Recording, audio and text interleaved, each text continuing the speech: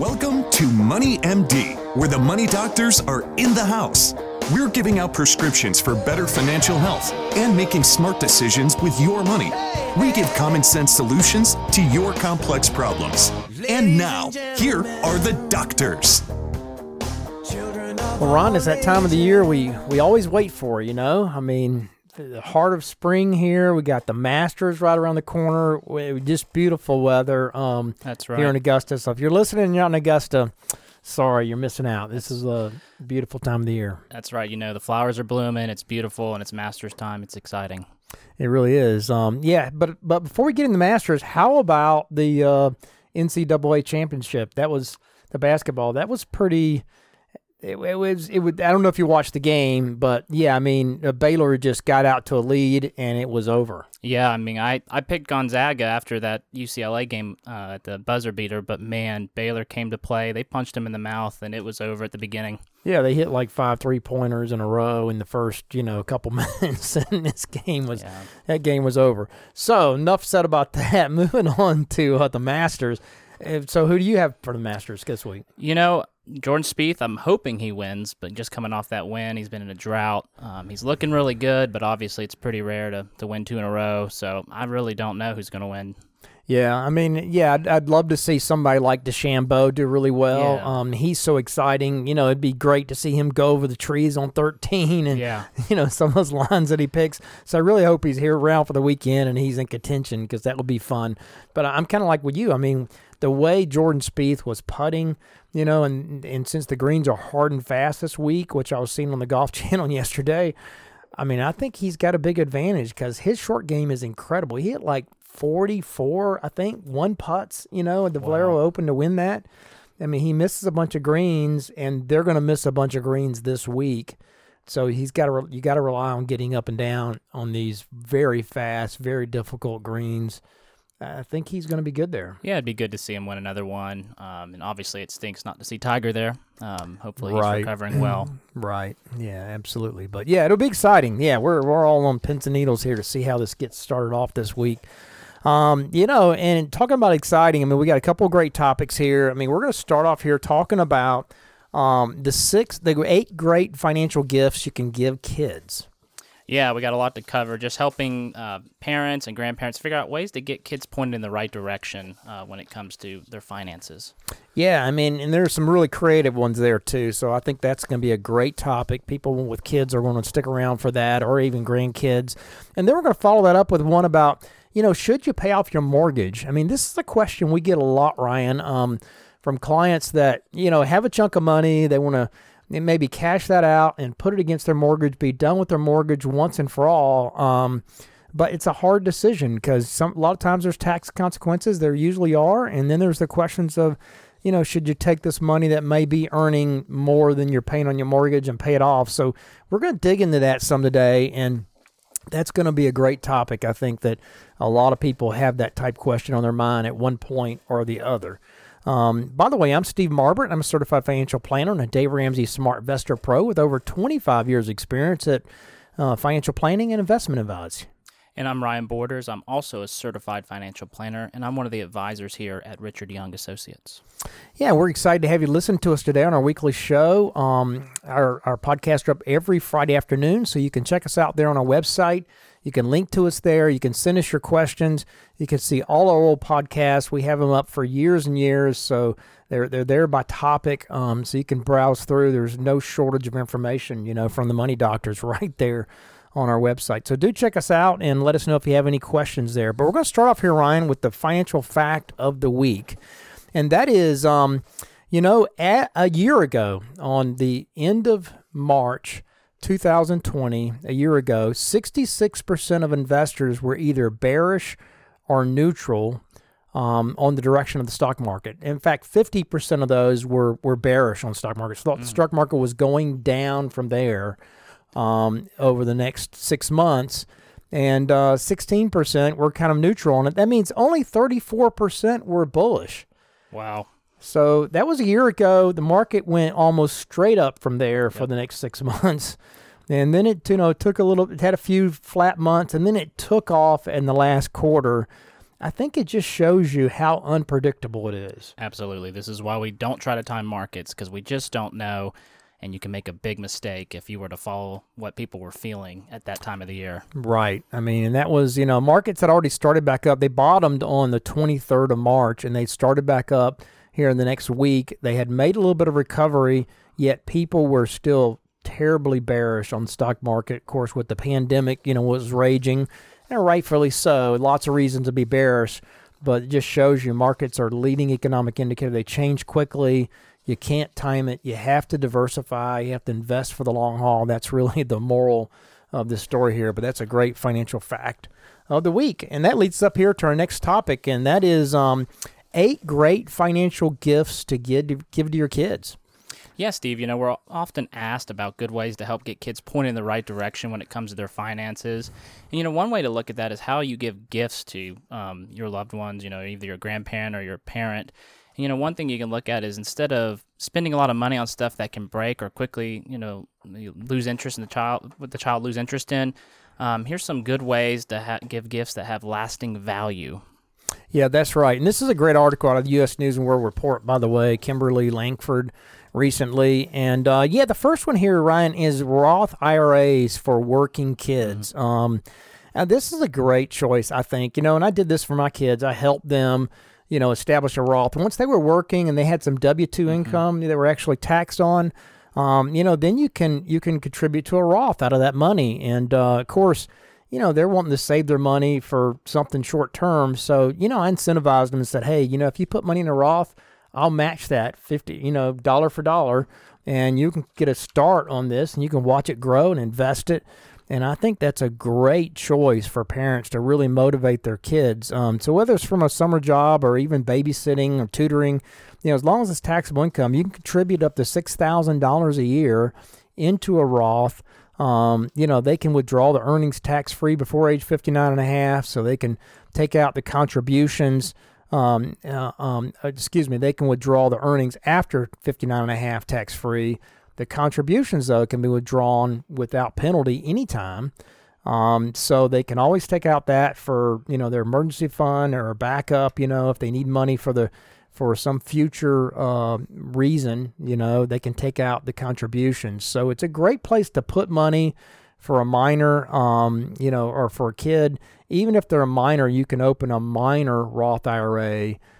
Procedure's pretty simple. It's pretty straightforward for that. Anybody can be named as a custodian, so the parent can be in control of the account, even if they aren't the donors. So, yeah, I think a Roth IRA is a great choice for working kids. Absolutely. And it's always good to teach kids to at least put a certain percentage of their earnings into retirement, into savings, starting with that habit early. And obviously compounding interest, what that can grow to later on in life is just such a blessing to your kids. And that leads us to the next topic, is the you contribute to a 529 college savings plan. College costs are very expensive. So one way you can give a great gift to your loved one is through a 529 plan. These are great because the money grows tax deferred through the years and can be used tax-free for college tuition, fees, room and board, computers and other expenses. The other thing is you can even use up to $10,000 per year for elementary or secondary school tuition. So if you're going to private school, you can use that. It's easy for family and friends to contribute. So you can either give money to that account or you can set up a second account. There's no limit on how many accounts one child can have for a 529. And you can also get that state income tax break. Georgia and South Carolina both provide that tax break for contributing to 529s. Yeah, 529 college savings plan, or for any education for that matter, is a great choice for gifting money to kids or grandkids. Another one, Ryan, is to just simply buy them some stock. And I helped my kids do this as well when they were coming up, but following, a stock through the years is a great way for a kid to start learning about investing, and in the past, it was a lot more expensive, complicated to buy shares for your kids, but now it's really pretty easy because, you have brokerage accounts, you have Robinhood, you have even Schwab, has custodial accounts that have zero, minimum for investing. There's the no-cost equity trade commission, so you can buy stocks, ETFs, totally, free. And of course, you have mutual funds that are available as well in those accounts. So, that's a great way to get somebody started and get them interested in investing so they can see something growing. They can see the value compounding as it makes a return. And if they already have a custodial account, then, a relative or a friend can gift money, to them and have them use that account to buy a stock. Maybe you choose the stock and you say, hey, I want you to take this $100 and go buy, a share or two of a certain stock. And you can ask the older kids to do some research, into the investments and have them, kind of make a case for a particular company, which is a great way for a child to start learning about investing and be able to spend some time with you. But yeah, I think, getting them involved in investing and buying stocks is a great way for them to get their toe in the water for investing and get excited about it. Absolutely. A great educational tool to see how markets work early on. The next is, gifting within a donor-advised funds. So, donor-advised funds, which are offered by many brokerage firms, banks, community foundations, make it easy to get the whole family involved with charitable giving.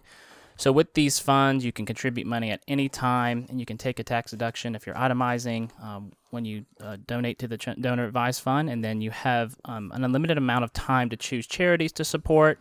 Usually, have several investing pools to choose from.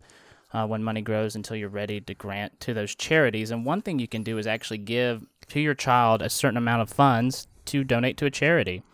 So one thing Fidelity has, there's in their donor advised funds, is they have a gifts for giving program, and so you can actually send them a link showing that you contributed to your donor advised fund. Let's say a few $100s. And then from there, they can actually pick what charity that they want to give to with that money. And so that's a great way to get your kids thinking about, gifting money, giving to charities, being more philanthropic early on. So that's a great way, just a great gift for your child. Yeah, that's a great idea. I've never heard that idea before. So getting your kids involved in a donor advised fund is super way to give them money and like you said, get them thinking about charities. Another one here that I hadn't thought of is called an ABLE account, and this is for children with special needs.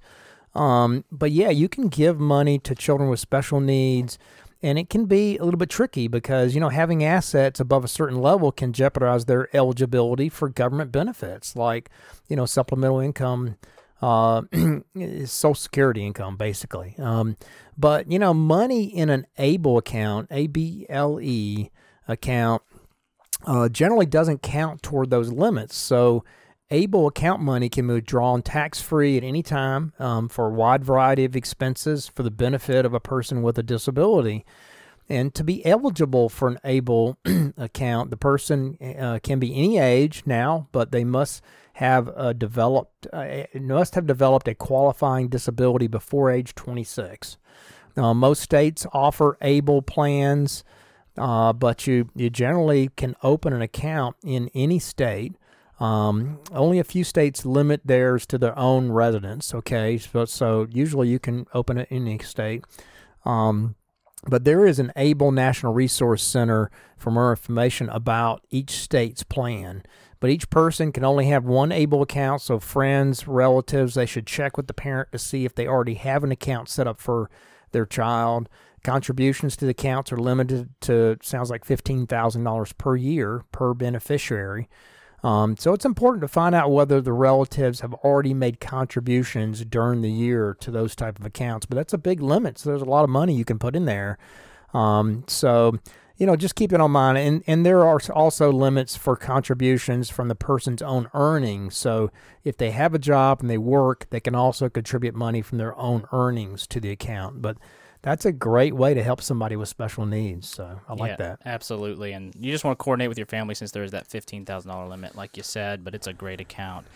The next is, give a few hours with a financial planner. This can be really valuable to, young adults in your family, someone graduating high school, going to college, or even just starting their first job. This is something we'd be happy to do. We can always sit down with your child or grandchild, and we'd love to just help them get pointed in the right direction with their financial plan in those early years. And this can really help give some guidance, because a lot of times I just remember when I first started working, you really getting used to making money, you're getting used to benefits. It's good to talk with someone that can help guide you what to do, how to save. So that's a great idea. Mm-hmm. And then also another idea is for younger kids is give a wallet. Now that sounds kind of funny, but if you think about it, giving your child a wallet can really help them take ownership of their money. They actually have it. They organize it. It's something that, instead of it's not just money coming from mom and dad, but it's my money. And then as they get older, eventually they can open like a bank account, and that's where they have their ATM card. That's where they keep their gift cards. It just teaches your kids early on how to be organized and take ownership of their money. So that's a great gift idea as well. Yeah, I like that. Give them a wallet, especially for a young kid. That's a great thing to make them feel like they're growing up and they can take some responsibility. And the last one here, Ryan, is to give an experience. And I like this. I mean, some people like to give gifts of experience, such as a family vacation destination, a cruise, Disney vacation, even somewhere exotic to enjoy together. It provides kind of a multi-generational gift where everybody can enjoy and spend some time together. Maybe just, grandpa and, the grandson go somewhere together, just themselves. I think that'd be a great experience. So while the family may not be able to enjoy a trip like this with COVID going on, I mean, it's a great time to start saving money for that experience. It can be something you look forward to in the future. You can tell, your child, your grandchild that you're setting aside a certain amount of money every month for that future trip, in a special account. You can kind of show them, how it grows over time as they add money to it. And it can be a good way to kind of start teaching them about savings as well. So I really like that idea, giving them an experience, maybe something educational, maybe take them to the Grand Canyon or something, Yeah, and I just remember my parents always saying, hey, stuff breaks, you get rid of those things, you forget about them. But, experiences, those memories last a lifetime. And so those mean a lot to kids. And so that's a great gift. Absolutely, yeah. I'm a big fan of creating warm memories so through experiences. So I love that. All right, and that leads us up here to our question of the week, and that is, it's a person here that's retiring. They have started Social Security, they have an IRA, and they have brokerage money. The question is, where should they pull income from? So that's a good question, because we see that a lot. We see people that retire, they have IRA money. Usually, that's kind of a big chunk of money. They might also have some brokerage money that's after-tax money. And so, you have this question of where do you start pulling from first before you're 72 when you have to start pulling from your IRAs. And it really depends, Ryan, on your overall situation. You got to, really what you want to do is limit your taxes in retirement, right, over your entire retirement. So, if your IRA is really small, then, it's not a problem. I mean, you might start going ahead and pulling from your IRA, because you're not going to be in a bad tax situation later. But if your IRA is really large and you think once you hit 72, you're going to be in a different tax situation, a higher bracket, then you might want to start pulling from it now. In fact, you might also want to start doing some Roth conversions, before you hit that point, to kind of balance it out. I mean, the idea is to keep you in a low tax bracket throughout your entire retirement, but you also have to look at, what does it do to your Medicare premiums? What does it do to your tax on your Social Security? If you're low income, then your Social Security it may not all be thrown into, only 85%, less than 85% of it may be thrown into the tax calculation. So it really depends on your whole kind of retirement picture. So that's where I'd say, sit down with an advisor, somebody like us that can look at it and really look at your whole situation, maybe your CPA as well, and get a picture of kind of where you're going to be now versus where you're going to be future, and determine kind of a plan for all of retirement of where you're going to pull your income from, because that's a really important question and a great question of the week. Yeah, like you said, the big part of it is the planning piece, and going into retirement, there's so much more to that. And just making sure you're having annual reviews to make sure you're on track with that. That's a great question of the week. Absolutely. And that leads us up here to our next topic and final topic, and that is, should you pay off your mortgage? This is based on an article out of Bottom Line, Inc., Alan Roth, very recently. And Ron, this is a question we get asked a lot. Should you pay it off? Would that be a smart use of your money? because mortgage rates are so low these days, right? Home loans seem like a bargain, but when you dig into details, it turns out that paying off a mortgage or paying down your mortgage, if you can afford it to pay it off entirely, is often a very savvy move to make. But it depends. Everybody's situation is a little different. Most homeowners, they no longer get a deduction for the mortgage interest from their taxes. Because, the standard deduction now is $24,800 for a married couple, right? So it's a big standard deduction. Most people don't get over that barrier with mortgage interest. And because of, the tax law changes that took effect back in 2018, 90% are expected to take that standard deduction. So that eliminates one of the big reasons to keep your mortgage. But also, though, mortgage rates are though enticingly low, and many homeowners are paying 3 to 4%, or even less, now with mortgages. But the yields on fixed income investments are even lower, making those even less attractive as an investment. So, that kind of raises the question of, do you take some of that money and pay off your mortgage? Yeah, and here's a great example. So, many bond funds and CDs are only paying about 1% recently. So, if you have a mortgage and also have a very conservative, very conservative investments with a lot of bonds in your portfolio, you're essentially borrowing money at a rate that's probably between 3% and 4% in order to earn about 1% from the bond component of your portfolio. It's kind of a bad strategy. So you're likely would, come out ahead if you at least took some of that portion of that money and that you have in bonds and CDs or money markets and used it to pay off all or part of your mortgage. Right, exactly. So, and of course, a big portion of your investments may be in stocks. So if you're thinking selling the bonds in your portfolio would leave you with a portfolio that's dangerously weighted to stocks and not enough in bonds, that may be a very valid concern. But in reality, it might have much less effect on the portfolio balance than you might imagine. So we'll talk about that a little more later. But, financial planners, they kind of rarely recommend cashing out your portfolio to pay off the mortgage because there are often some big tax consequences. And it can strip somebody of their liquidity, where they don't have money if an emergency comes up. But there are also some counter arguments to this. When people argue against paying off the mortgage, they tend to raise some of the following points, and sometimes those points don't hold water. So one point that that you often hear is the investment portfolio is earning more than a mortgage rate, so they'll come out behind if they pay off the mortgage.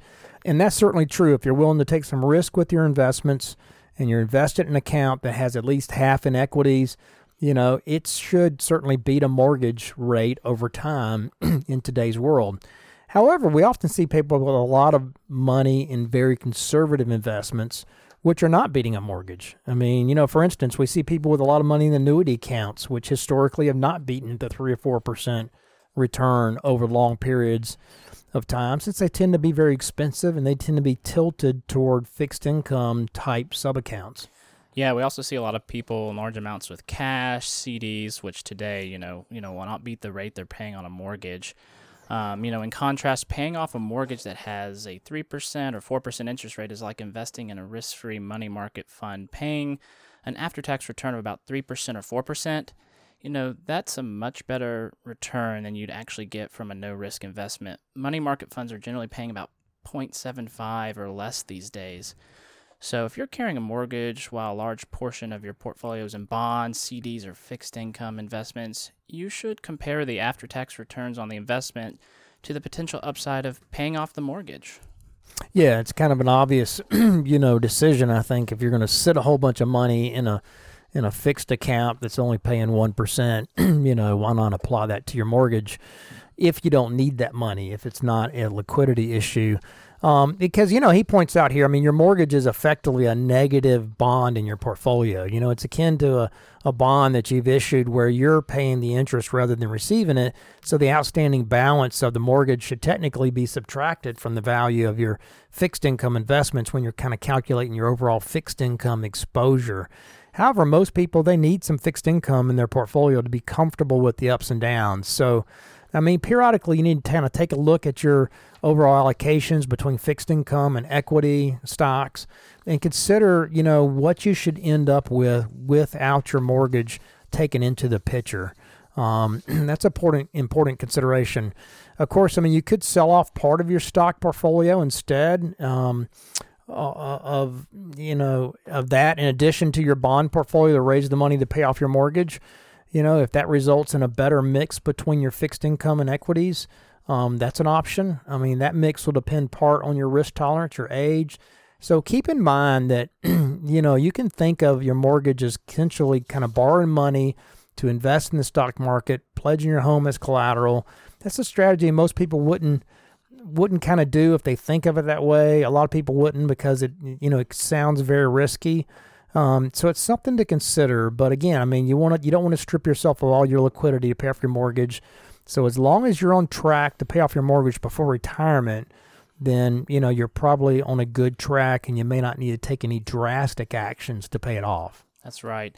The next thing we hear a lot of times is, people say, hey, if inflation and rates shoot up, I'll be happy that I have a low rate mortgage. In reality, if inflation rises, you'll be spending more on everything else. So, your cash flow could become strapped, especially if you're carrying a significant mortgage payment. Also, if you have money in bonds and those bond investments, they could decline in value if inflation shoots up, offsetting any upside of having that mortgage. But on the other hand, fixed investments will start yielding more if rates do rise. So at some point, fixed investments could do better than the mortgage rate that you have today. So the bottom line is that if you're selling off bonds to pay off your mortgage, it probably won't leave you any worse off if inflation rises. Right. Yeah, that argument doesn't really hold a lot of water. So, but, so how do you decide? I mean, here are some of the questions worth considering when you're deciding whether or not to pay off your mortgage. One is, can you do so without sacrificing liquidity? If you have the necessary liquidity, if you have money in CDs, low risk bond funds, and if those help you sleep at night, then you might reasonably keep that cushy emergency fund and not pay off your mortgage. But consider what you really need to do in the case of emergency. And it may not be, you may not necessarily need cash. You just need access to cash. And that access could alternatively be provided by tapping into your home equity line of credit. If you have one that you previously established, or by selling stocks. Neither of those strategies is perfect, but, a lender, could open a HELOC, a home equity line of credit for you to give you that cushion to help you through that. And paying off your mortgage, doesn't mean that you have to have bond investments or an emergency fund forever. Set up automatic. You can set up automatic monthly transfers from your bank account to an investment account that you previously paid your mortgage in, and you can quickly rebuild that cash cushion. So, there are some ways around stripping yourself of liquidity. Yeah, the other one I've been asked before is, can you pay down your mortgage by tapping into your retirement accounts? And, you can, but you're likely going to pay big time. There's big taxes and penalty, especially if you're pulling it out of those accounts before age 59 and a half. So it's likely not going to be worth, doing so, and it could easily push you into a higher tax bracket. You're going to pay the penalty, so it's typically not a good idea. Right. And another question to ask yourself, though, is, do you have other debts? If you have credit card debts, other debts with higher interest rates than your mortgage on an after-tax basis, then, you certainly should consider paying those off first. And so, another thing is, does your mortgage have a prepayment penalty? These are kind of rare today, but they do exist. So you got to kind of ask your lender. You got to kind of know what your prepayment options are on your mortgage. But the real bottom line is, Ryan, you don't want to, you want to have your mortgage paid off before retirement. That's really the key. So as long as you're at a minimum, you're on track for that, then, you don't need to take drastic actions.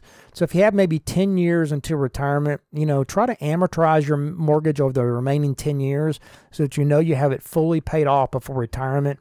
However, if you have a lot of investments in low returning fixed income investments, then now might be a great time to apply those to your mortgage.